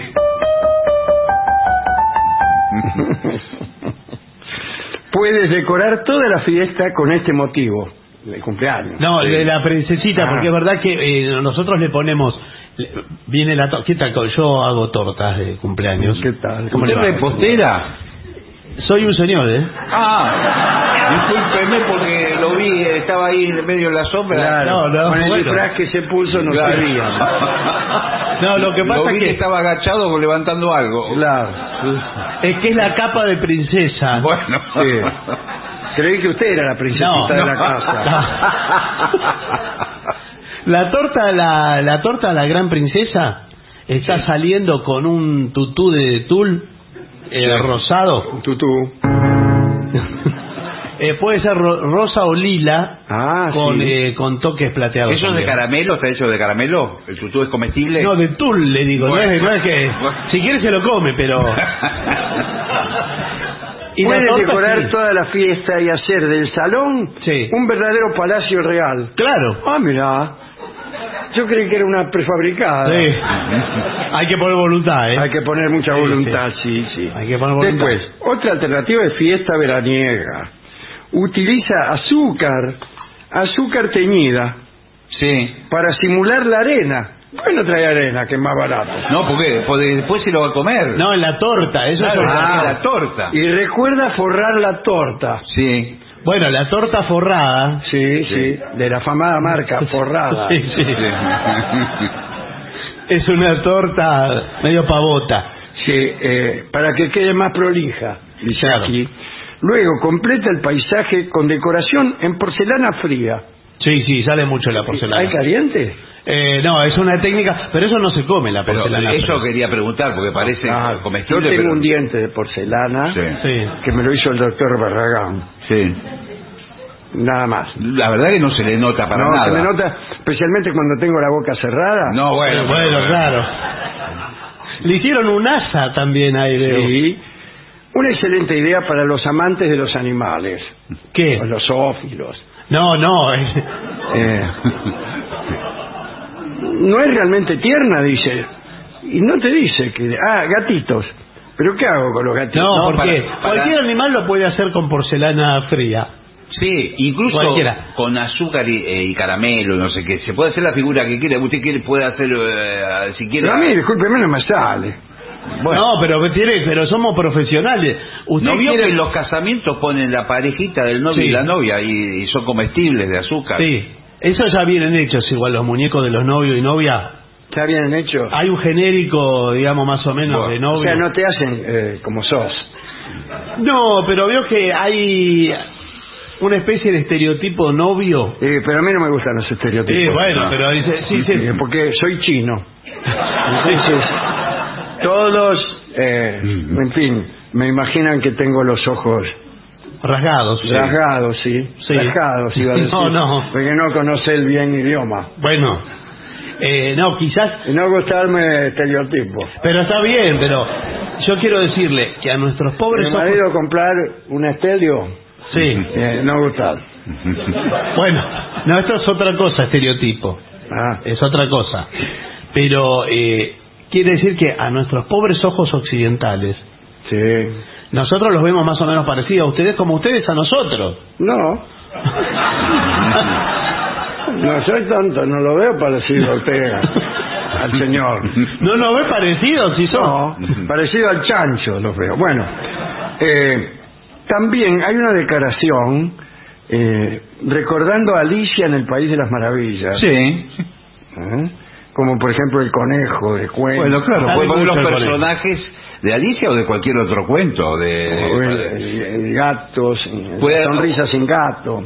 Sí. Accidentes sin sustancia, en fin. Bueno, sale mucho... Hoy por ahí, me imagino Harry Potter debe ser más popular Claro. que Alicia. Claro, es mucho mejor. Y pone la varita mágica. No va a comparar. No, señor. Ahora, por ejemplo, ahora que viene el Mundial, puede poner los muñecos de la selección que quiera. Me imagino que de Argentina. Y... Pero son todos iguales, discúlpeme. Son los muñecos de metegol. Sí. O un estadio de fútbol puede hacer. Un estadio de fútbol parece una olla. Bueno, sí, pero ¿el nene de qué cuadro es? ¿El nene? Sí, el nene. No le gusta el fútbol. Ah, ¿no le gusta el fútbol? Bueno, pero entonces, ¿qué le gusta? El tenis. Bueno, puede hacer... puede ser una raqueta. Una raqueta. La torta. Una rasqueta. No, una raqueta. Bueno, Little Pony, una torta muy divertida y repleta de colores para regalarle a tu pequeña en el día de su cumpleaños. Si le gustan los mundos fantásticos, de seguro amará esta decoración. Sí. Claro. La de Little Pony. De seguro lo llevaron preso. Sí. Decoración monstruosa también. Con Drácula, todas esas cosas, ¿no? Los niños se asustan. No, les gustan los monstruos, sí. Esta me gustó, una torta que es el arca de Noel. Noé. De chocolate. Noé, el arca de Noé. Cargada de animalitos a punto de zarpar. Sí. Al mejor estilo arca de Noel. Noé. Muy tierna y divertida a la vez. Mire, no fue nada divertido lo del arca de Noé, una tragedia. Es divertido, está diluviando. El diluvio universal. Tengo que estar aquí, duermo a 1 metro y unos chanchos. Claro. ¿Por qué no hace la torta? Una chancha. Hago una torta con la gente crucificada también, clavada. No, bueno. Bueno, señor. Un submarino peculiar. Sí. ¿Se llama así? Sí. Sí, lo bautizamos así. Este motivo acuático es perfecto para los niños que aman la vida marina. ¿Cómo? ¿Un submarino? Sí, bueno, pero puede ser no sé si sale submarino amarillo de los Beatles, por ejemplo. Sí, pero los chicos no ven Pero el submarino va bajo el agua. ¿Cómo le va a regalar un submarino? El niño no es un juguete. No, pero lo hace afuera. Lo que pasa es que el submarino afuera hay que explicarlo. Creo que hay que explicarlo, es difícil.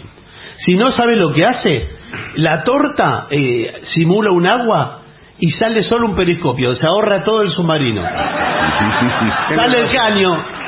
Un caño solo. ¿Y dónde está el submarino? Está dentro de la torta. Ya está. Bueno, solucionado el problema. Y con esto doy por terminado el cumpleaños, porque a cierta hora se tienen que ir los niños. Sí, en algún Papis, el que viene a buscar al niño, yo a las 7 se lo saco afuera. Pero escuchame, yo vuelvo del laburo 8:30, 9, no se puede quedar 2 horitas más. Sí, dígale que lo espere afuera. Yo tengo pádel, ¿viste? ¿Padres? No, tengo pádel. ¿Es el chino? No. Tengo pádel y tenemos cancha ya alquilada, ¿viste? Porque vamos a sacar sí, bueno, pero el grupo de papis. Enseñale a tu hijo a que espere solo. No, bueno, pero... ¿Cuántos años tiene? ¿4 me dijiste? Sí, por esto, 4. Bueno, no lo voy a invitar, para evitarnos problemas. No, pero es una locura ponerlo en la vereda o no invitarlo. Bueno, entonces no hacemos nada y ya está. ¿Sabe qué tengo para ofrecerle? No. Un grupo de músicos para el cumpleaños. Bueno, muy bien. ¿Te parece? Sí, por favor. Se llaman Trío Sin Nombre. Dale. Después de la pausa.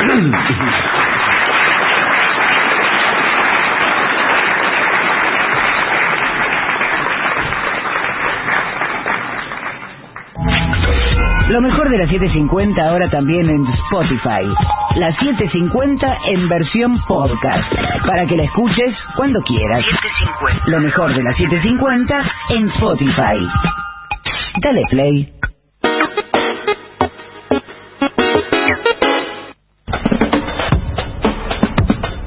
AM750. Objetivos, pero no imparciales.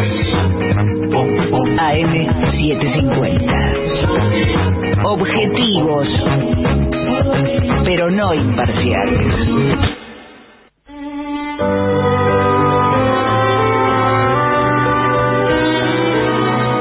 Continuamos en La Venganza Será Terrible y ya lo adivino. Ahí viene y ya llega al Auditorio Caras y Caretas de la Ciudad de Buenos Aires nuestro querido y nunca bien ponderado maestro, el sordo, Arnaldo Carlos.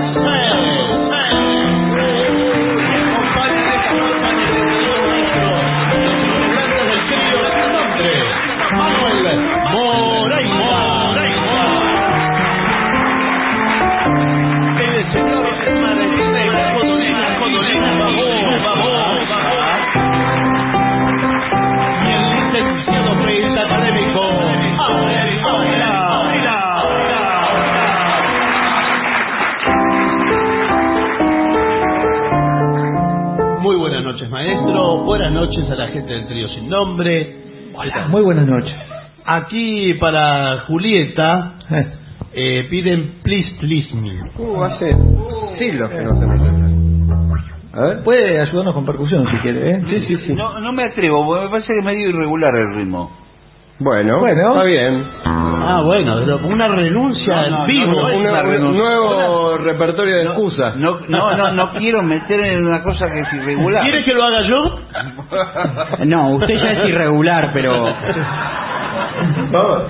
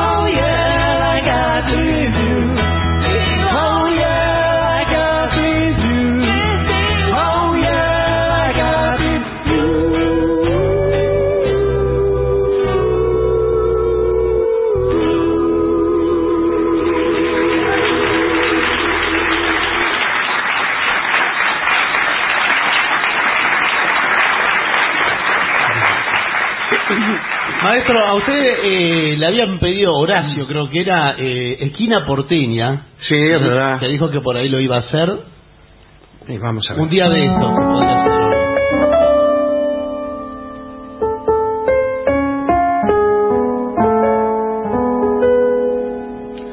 Esquina de barrio porteña, te pintan los muros la luna y el sol, te lloran las lluvias de invierno en las acuarelas de mi evocación. 30 lunas conocen mi herida y 100 callecitas nos vieron pasar.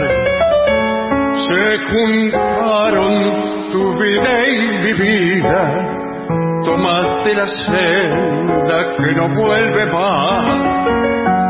Calles donde la vida mansa perdió las esperanzas, la pasión y la fe. Calles y sé que ya está muerta golpeando en cada puerta, porque la buscaré. Callecitas sombreadas de poesía, no quiero ir un día felices los dos. Compañera del sol y las estrellas, se fue la tarde aquella, camino de Dios.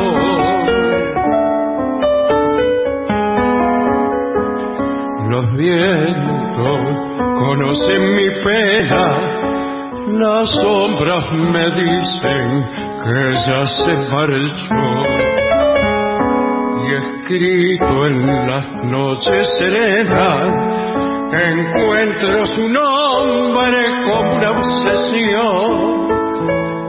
Esquinitas de barro porteño, con muros pintados de luna y sol, que al llorar con tu lluvia de invierno mojas el paisaje de mi evocación. Callejón de la vida mansa, perdió las esperanzas, la pasión y la fe.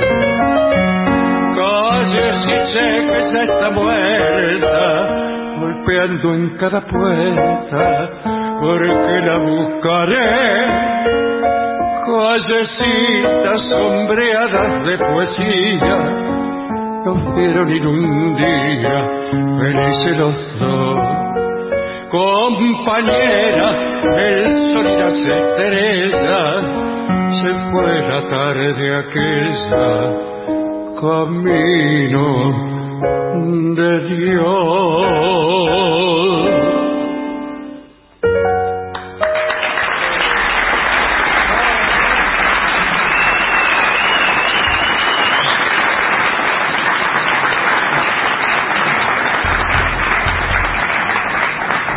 Aquí Bruno pide Enjoy the Silence.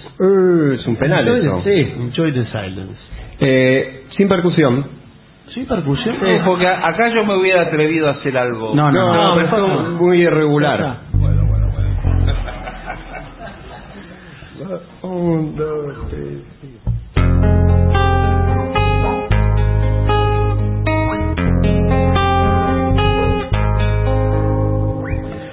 Words of violence break the silence, come crushing into my little world.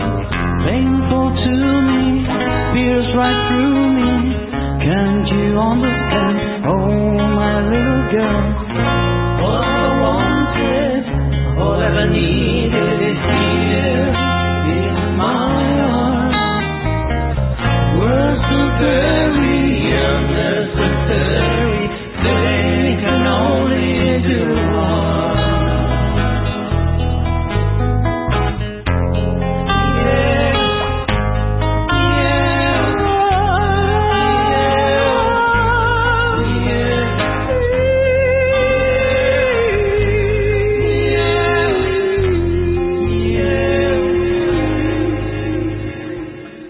Vows are spoken to be broken. Feelings are intense, words are trivial, pleasures remain, sort of their flame. Words are meaningless and forgettable. All I ever wanted, all I ever needed is here in my arms.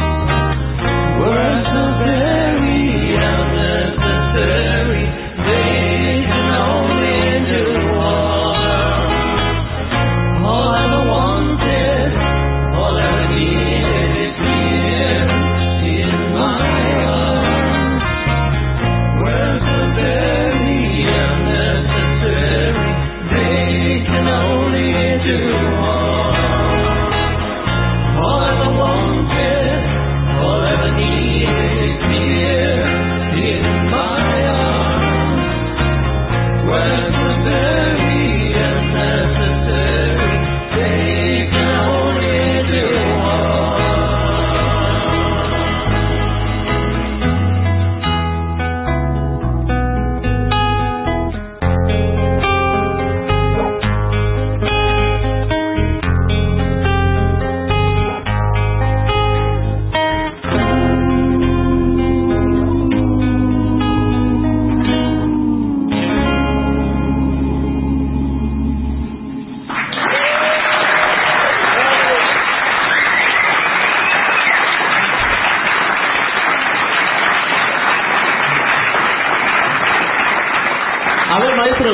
¿Trajo el acordeón usted o se lo dejó en su casa? Aquí la traje, mire. Porque... bueno, entonces arranque nomás.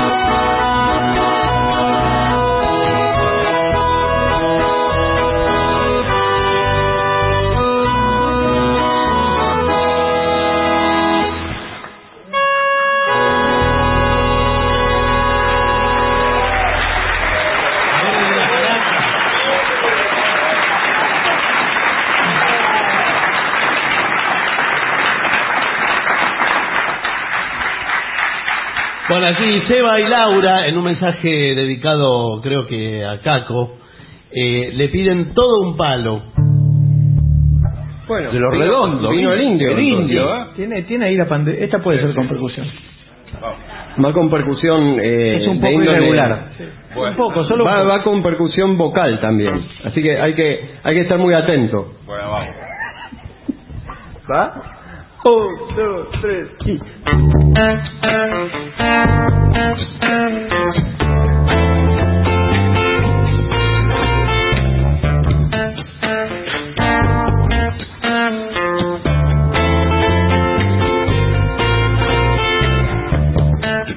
Del futuro llegó hace rato. Es todo un palo, ya lo ves.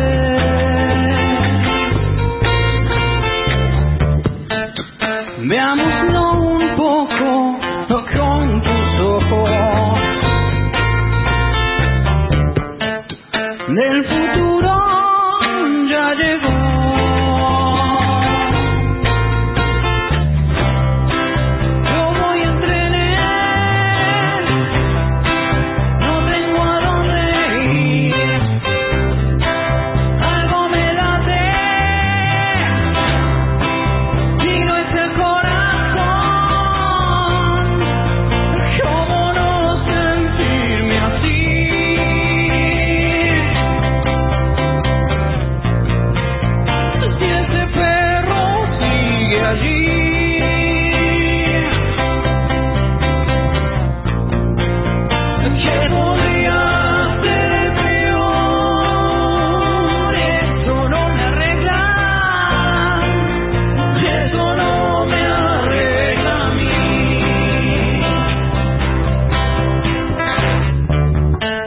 Estás llamando a un gato con silbido.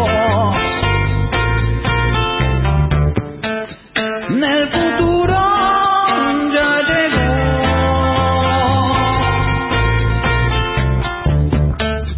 Llegó como vos, no lo esperabas. Es todo un palo, ya lo ves.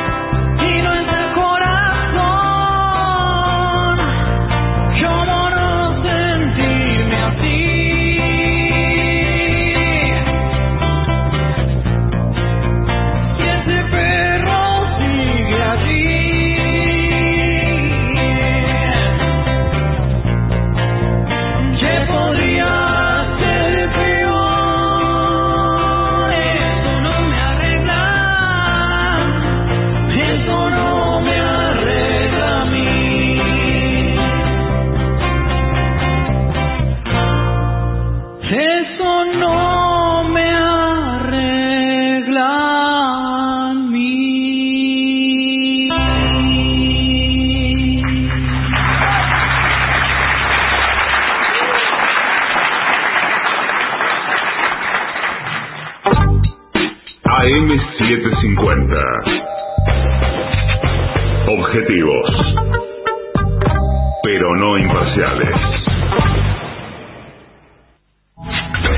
Lo mejor de la 750 ahora también en Spotify. La 750 en versión podcast, para que la escuches cuando quieras. Lo mejor de la 750 en Spotify. Dale play. 710 días. Pepín Rodríguez Simón. Prófugo.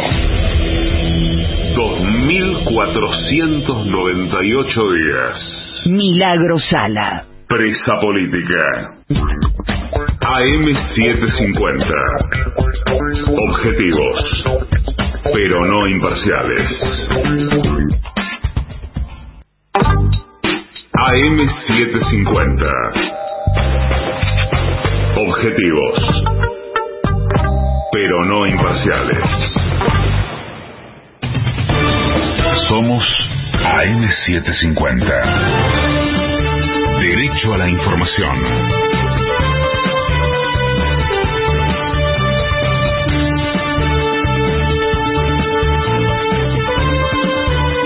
Ahora 1:58 minutos, la temperatura en Buenos Aires es de 23 grados 9 décimas, el cielo está parcialmente nublado, humedad 54%. La inflación mayorista se desaceleró en octubre. El INDEC informó que fue de 4,8% frente a un índice de precios al consumidor de 6,3 puntos para el mismo mes. Además, la inflación mayorista marca así una tendencia a la baja por segundo mes consecutivo, ya que en septiembre había sido de 5,5%. Metrodelegados retoma hoy su plan de lucha. De 13 a 14 habrá apertura de molinetes en la estación Facultad de Derecho de la línea H y de 14 a 15 el servicio estará interrumpido. El sindicato reclama más personal para todas las áreas de la red de subtes, la compra de vagones sin asbesto y la reducción de la semana laboral. De afuera. En el Congreso de Estados Unidos, Nancy Pelosi renunció a la presidencia de la Cámara de Representantes. La dirigente demócrata anunció su alejamiento del cargo luego de que el Partido Republicano alcanzara la mayoría de bancas. Qatar 2022. Lionel Scaloni advirtió que ya no hay tiempo para esperar la recuperación de ningún jugador. Así lo sostuvo el técnico de la selección tras el reemplazo de Nicolás González y Joaquín Correa por Ángel Correa y Thiago Almada, respectivamente. No hay tiempo de preparación, no hay tiempo de... Normalmente en los mundiales tenía siempre 20 días, 25 días antes de empezar el primer partido. Entonces cualquier jugador que venía con alguna molestia tenías tiempo a esperarlo, tenías tiempo a que se ponga bien. Y ahora no hay tiempo. Entonces estamos siempre con esa ansiedad de que los chicos lleguen bien. También es verdad que nosotros hasta el día antes del partido tenemos tiempo a cambiar si hay algún problema en la lista. Esperemos que no haya ningún inconveniente, pero bueno, son días que bueno, hay que afrontarlos, difícil tanto para los jugadores como para el entrenador, porque todos quieren llegar bien.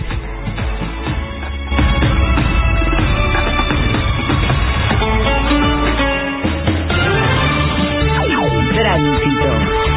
Desde hoy hasta el próximo lunes, los trenes de la línea Mitre no llegarán a Retiro por la realización de obras. Por este motivo, el ramal José León Suárez terminará su recorrido en 3 de febrero y el ramal Tigre lo hará en la estación Belgrano C. En Buenos Aires, la temperatura es de 23 grados 9 décimas, el cielo está parcialmente nublado, humedad 54%. Federico Martín. Somos AM750. Derecho a la información.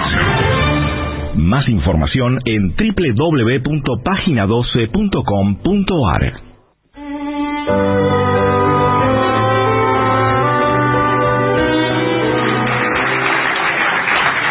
Señoras, señores, es la hora señalada para recibir a la dorada trompeta de Guerrero.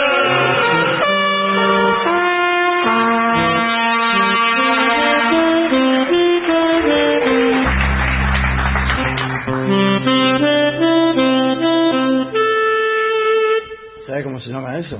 ¿Cómo? A la hora señalada. Sí, señor, claro, la película de western.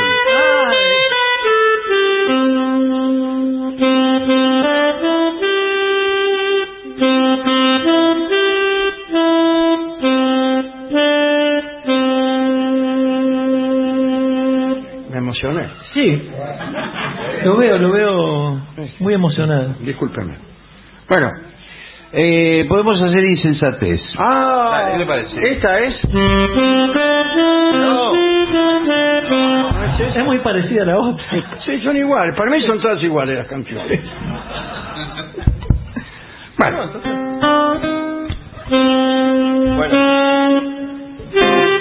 Ok, ¿vamos? Sí. Va.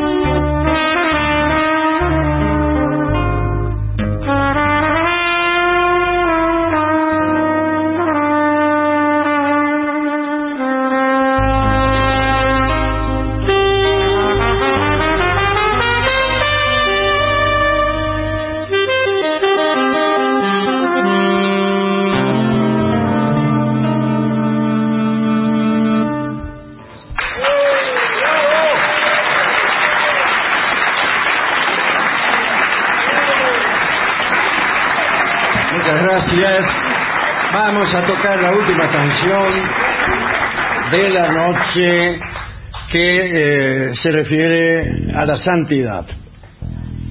Muy bien. Porque habla de santos que vienen marchando, me dicen aquí. Sí. ¿Escuchó bien? Sí. O algo así. Después, todas las actitudes son válidas. Hay santos que marchan, santos que bailan, y a cada santo su vela. Bueno, vamos si bemol, sí, bemol a toda velocidad. Mañana estamos en Escobar, Teatro Seminari. Mañana en Escobar, es cierto. Sí. Vamos.